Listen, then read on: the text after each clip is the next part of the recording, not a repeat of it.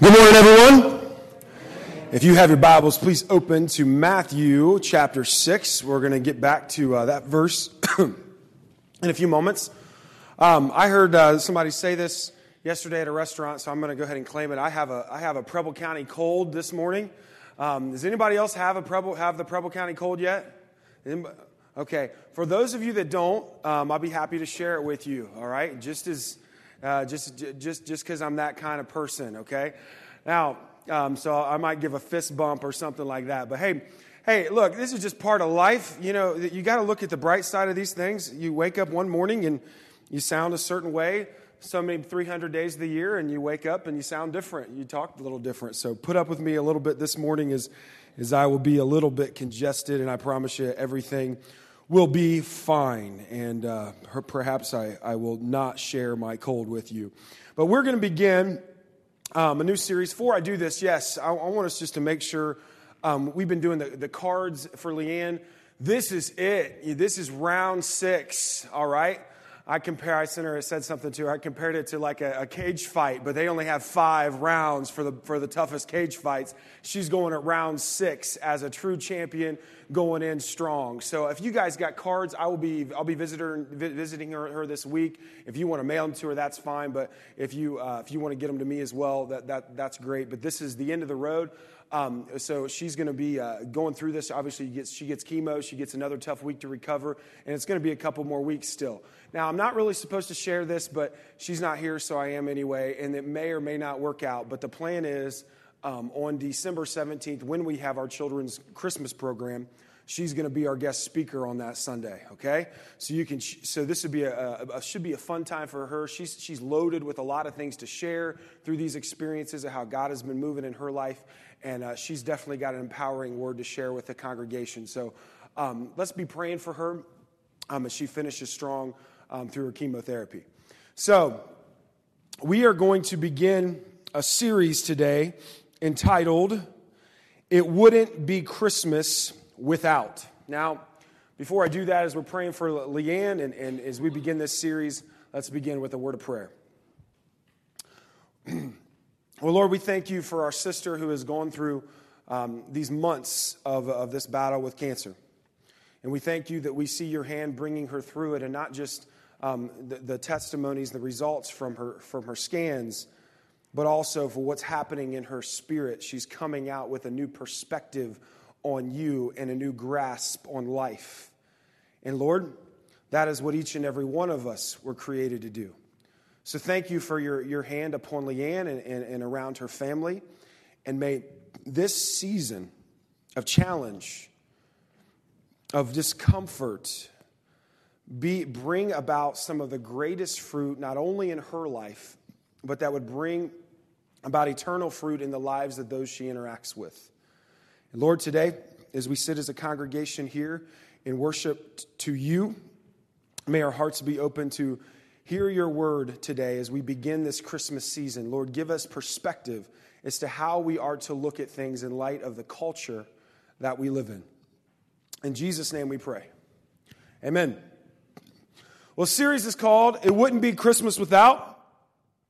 And I can maybe fill in some blanks for you. It wouldn't be Christmas without a Christmas tree. Does anybody have an upside down Christmas tree yet? They were saying that's the new crave. So just like next year, everybody's going to have one, so you might as well go get one now, okay? Upside down Christmas tree time. And you know what's best about them, and this is what they tell us, right? This is what they like to tell us with all the commercials. You can fit so many more presents around an upside down Christmas tree than a regular Christmas tree. So be sure to get your upside down Christmas tree. Probably I'd just go ahead and get it today, okay? Tomorrow's Cyber Monday. You can do it tomorrow too. It wouldn't be Christmas without Christmas cookies. It wouldn't be Christmas without Christmas lights. It wouldn't be Christmas without presents. It wouldn't be Christmas without stockings. And maybe could you fill in one for me? It wouldn't be Christmas without something that's real personal to you or something that happens in your homes. You got to fill in for me? Family. It wouldn't be Christmas without family. What else? It wouldn't be Christmas without the dog eating the ornaments. For my wife, it wouldn't be Christmas without National Lampoon's Christmas Vacation. I think she's watched it 5 times in 2 days. What else? It wouldn't be Christmas without Christmas music. All right, well, I've got this one that I put in parentheses. I hope the congregation says this one. It wouldn't be Christmas without snow. That wasn't it. Close. Actually, not close at all. It wouldn't be Christmas without... Yes, thank you. It wouldn't be Christmas without Jesus. Now there's all these things, including Jesus, that we like to talk about at Christmas. But this series is going to be a little bit different. I want to talk, what about the things that we know that it wouldn't be Christmas without, but we don't want to talk about? We actually don't really want to think about. We try not to think about too much, or certainly don't tell everybody else that we're thinking about things, because it's Christmas and we need to smile. Like, it wouldn't be Christmas without stress. It wouldn't be Christmas without, oh, don't put that up there yet. No, it's too early. Nick doesn't have my slides, so it's not his fault. He doesn't have my slides. So you don't know where I'm going with this. Pretend like you never saw that. It wouldn't be Christmas without credit cards. It wouldn't be Christmas without family conflict. It wouldn't be Christmas without way too many decorations in the house. They have to trip over. We got this new giant-sized Santa, honey. I think it'll look great right in the middle of the living room floor. So maybe some of these things are funny, but even for some people, there might be times, and this season is actually a little bit darker, where you're having memories of wishing things were the way that they were before. And feeling that maybe today isn't as good as it was, this Christmas wasn't as good as it was last year or 10 years ago, and remembering those moments. And when I bring things up like that, you may say, Pastor Brady, why would you bring things like this up? We want Christmas to be perfect. But we all know when you say that, what you mean is the facade of perfection, the mask of perfection. We want Christmas to appear for everyone else to be perfect.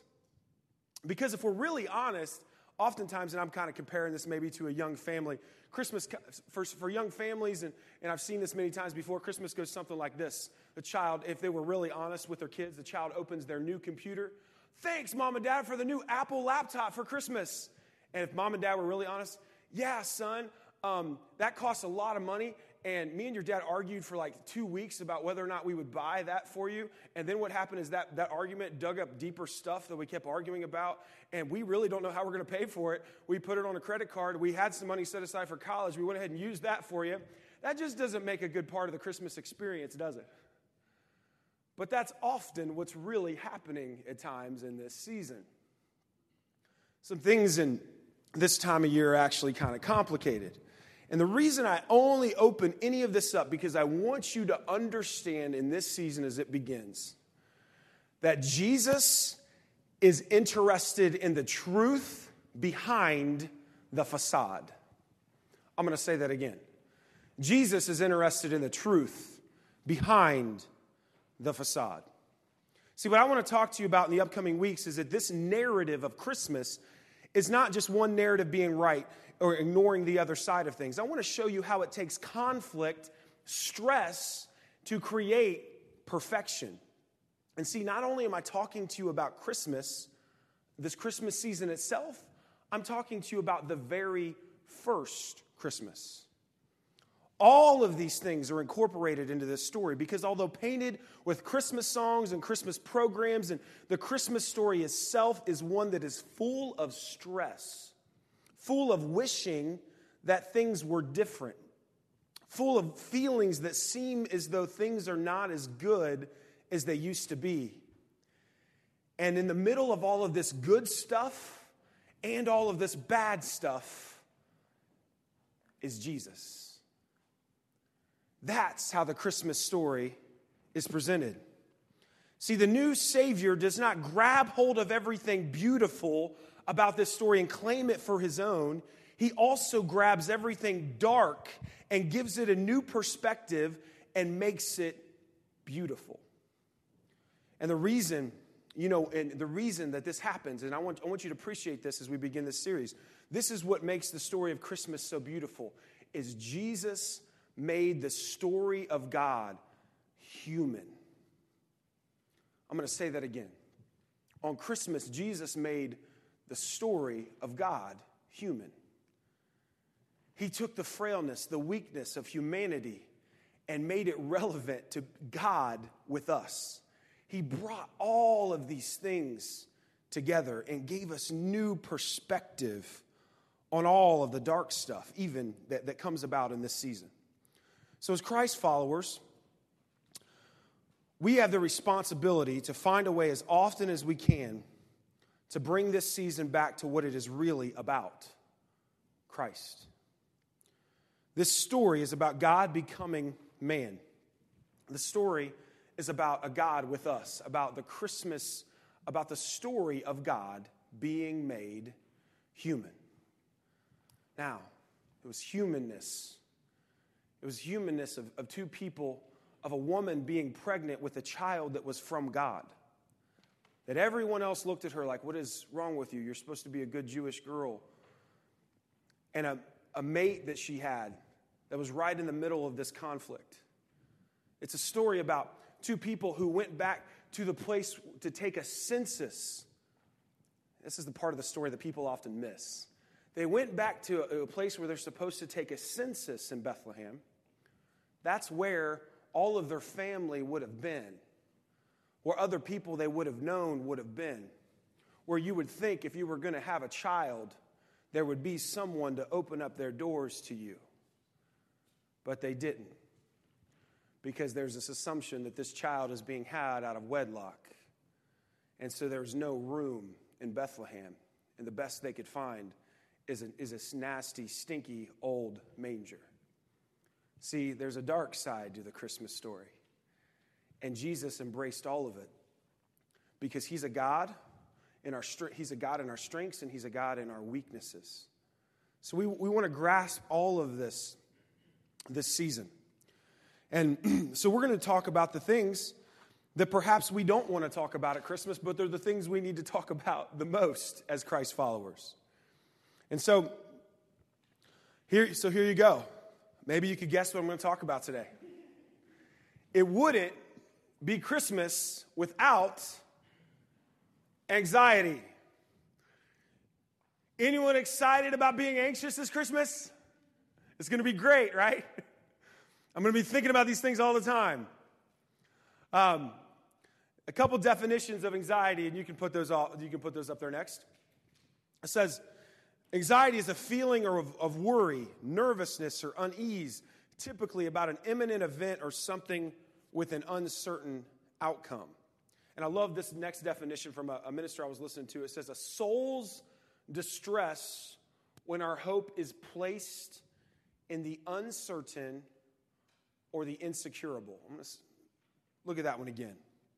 Anxiety is a soul's distress when our hope is placed in the uncertain or the insecurable. I think I spelled that wrong in there, but that's okay.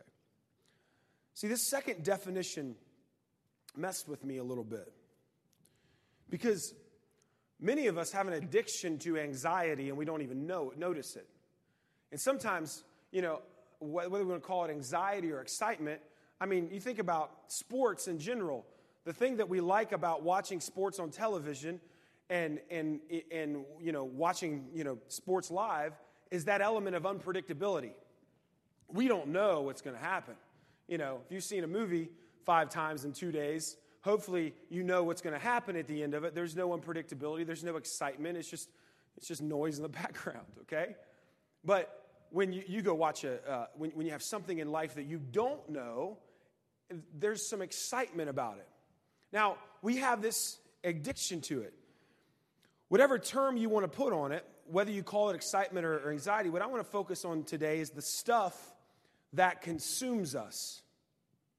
I want to talk about this addiction to anxiety that places worry at the top of the list for the order of the day. And come on, you know what I mean. That this whole day, I know I have a lot of things to do, but this is going to be the thing I think about all daggone day. It causes worry to be such a distraction that we can't be fully present to embrace anything else that the Lord has placed in front of us. That's the type of anxiety that I want to talk about today. And see, Scripture speaks directly to this in Matthew 6, 25 through 27. Here's the first part I want to read. Matthew 6, 25 through 27. It says, "Therefore, I tell you, do not worry about your life, what you will eat or drink, or about your body, what you will wear. Is not life more than food, and the body more than clothes? Look at the birds of the air. They do not sow or reap or store away in barns, and yet your heavenly Father feeds them. Are you not much more valuable than they? Can any one of you, by worrying, add a single hour to your life?" And then look at Matthew 6, and this is what I want to close this text with, Matthew 6, 33 through 34. It says, "But seek first his kingdom and his righteousness, and all these things will be given to you as well. Therefore, do not worry about tomorrow, for tomorrow will worry about itself. Each day has enough trouble of his own." Now, so Scripture offers a very simple solution to anxiety. And it's almost a thing that we don't want to do. And here it is. It's real simple. Seek first his kingdom. Seek first his kingdom. Now, I want to show you how this translates. Perhaps you may say, "Well, I do seek first his kingdom. I say all these little prayers every day." And that these little prayers are usually your list of things that you need to happen in your life. Like, "Lord, I need you to help me have a good day today. Lord, I need to make sure I have enough money to buy enough Christmas gifts. Lord, I need to make sure that I have enough time to get everything done. I need. And so we've set the parameters of how God can move around our own agenda. Church, now, don't get me wrong. It is a very good thing if that's what your life looks like, that you are in consistent communication with our Lord. Of course, that's what he wants of his people, to be in consistent communication with him. But I want us to take a look at what we've just done in light of what Scripture says to do. We have just asked God to fit into our agenda. But Scripture says, seek first his kingdom.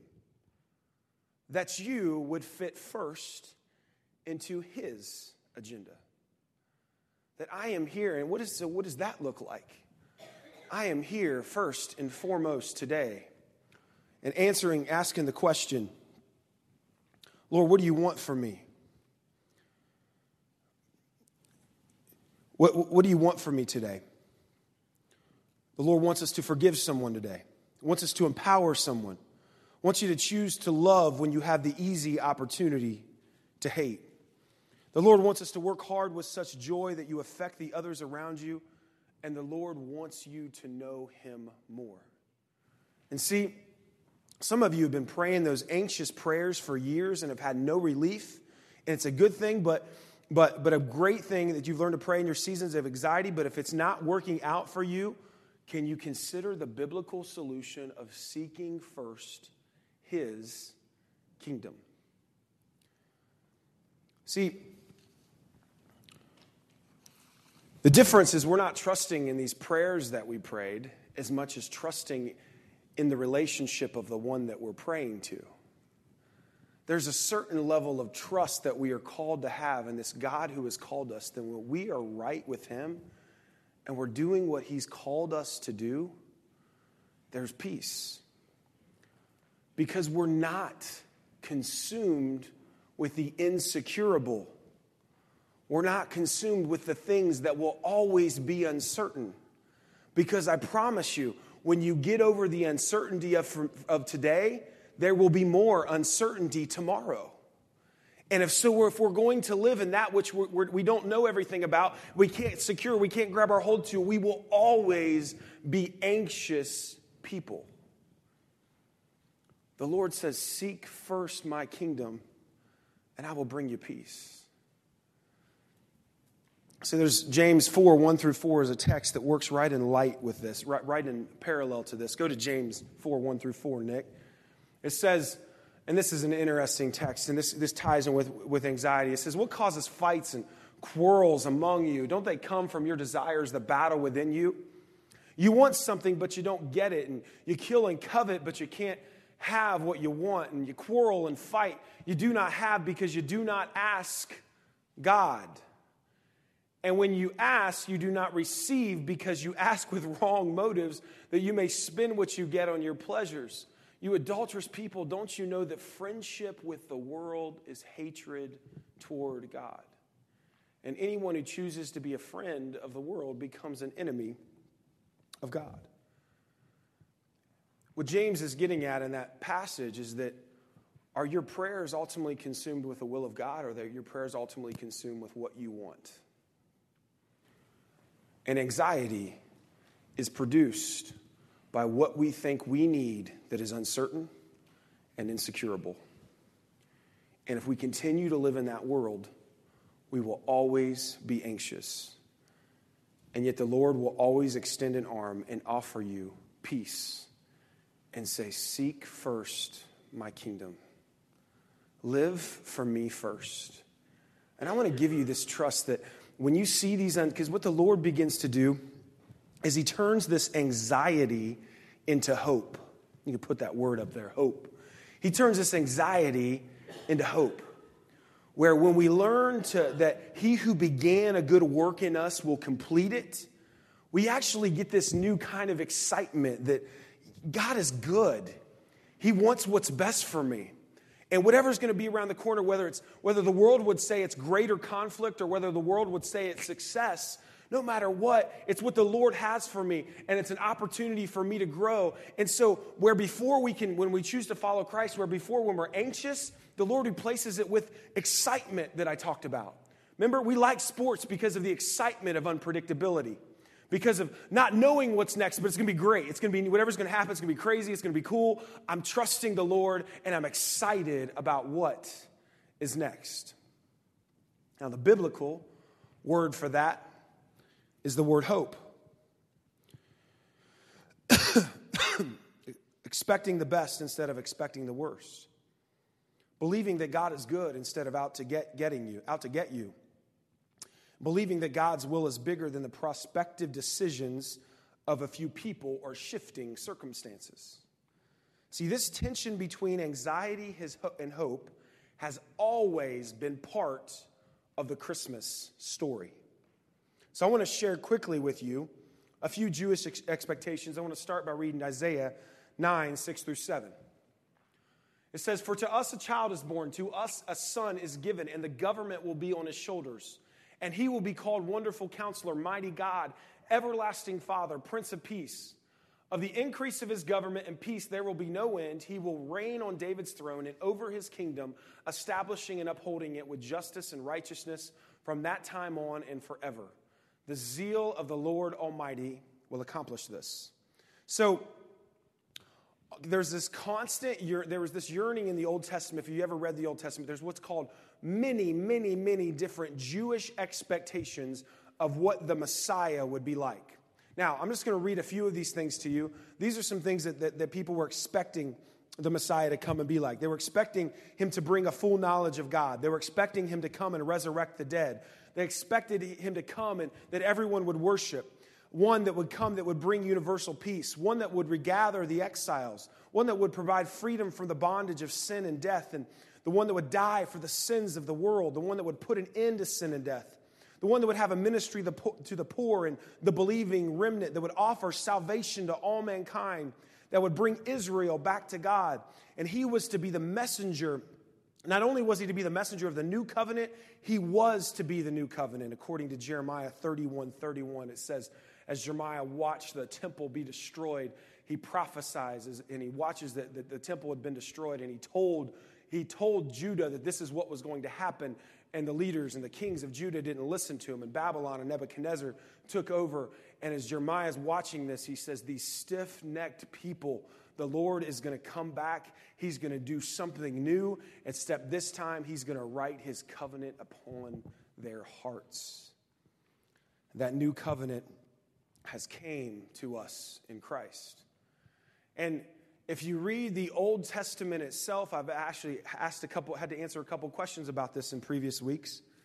There's so many things in the Old Testament of Scripture that are complicated, that if God is real and God is good, then why did this happen? I want to tell you that the Old Testament is a groaning, a yearning, anxiety for something better. A hope that someone better will be coming, the fulfillment of this. And that's the whole Old Testament. There's like, this is good. God and man are interacting, but there's this yearning, this groaning for something better, for something more. And now, in this place today, we need to appreciate that Christ has come and is the new covenant. And where an Old Testament hope was about waiting and faithfulness, New Testament hope is about action and alertness. And today I tell you that anxiety squelches the Spirit of God. But hope is the compass that lets it live. Hope says, I'm going to believe God for what's next. Hope says, I'm going to trust in your word.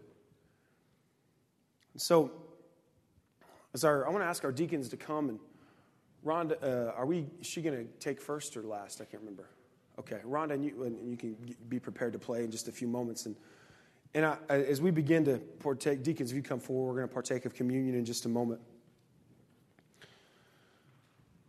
When we get to our point of reflection time, I want us to consider that and consider seeking the Lord first.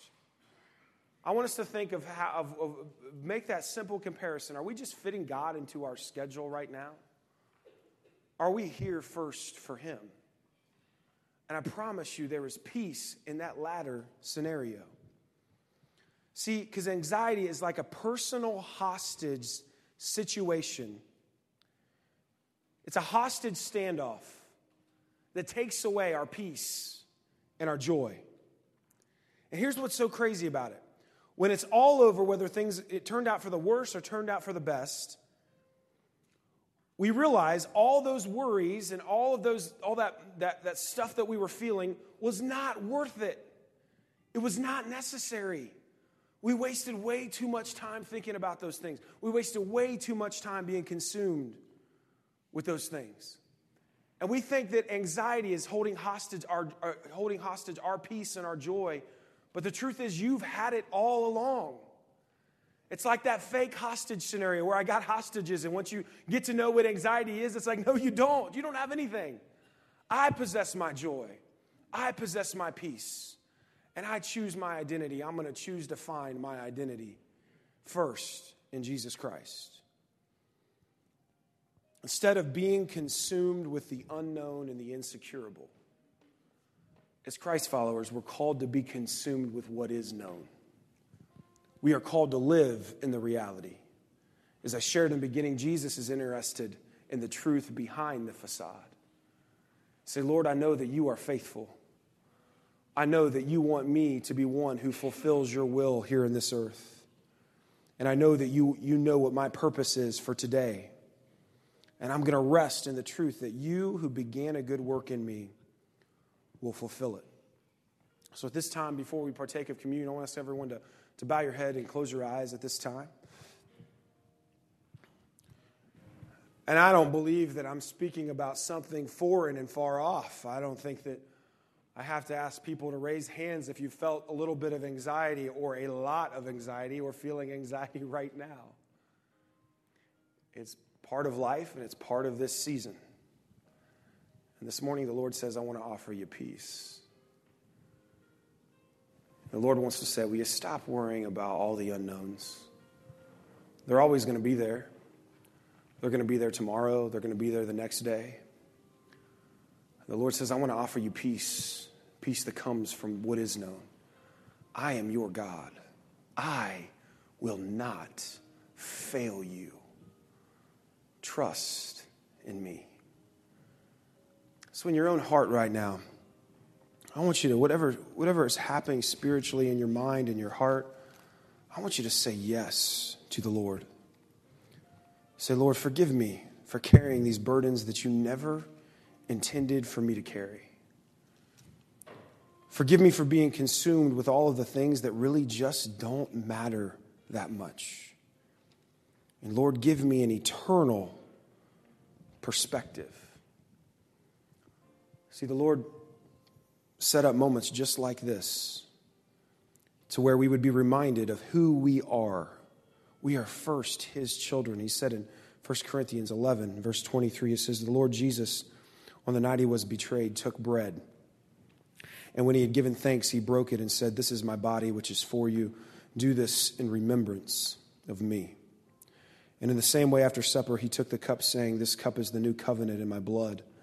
And do this whenever you drink it in remembrance of me. For whenever you eat this bread and drink this cup, you proclaim the Lord's death until he comes. It's the same reminder that we have this morning. Come back to the table. Be reminded of who you are. You still need my life. You still need my death. And seek first my kingdom. At this time, I would invite you to come forward as you feel ready. You can come forward and partake of communion. I'll be standing to the side. I'd love to pray with you if you would be in need of prayer. So you're invited to come forward for communion at this time. Going first.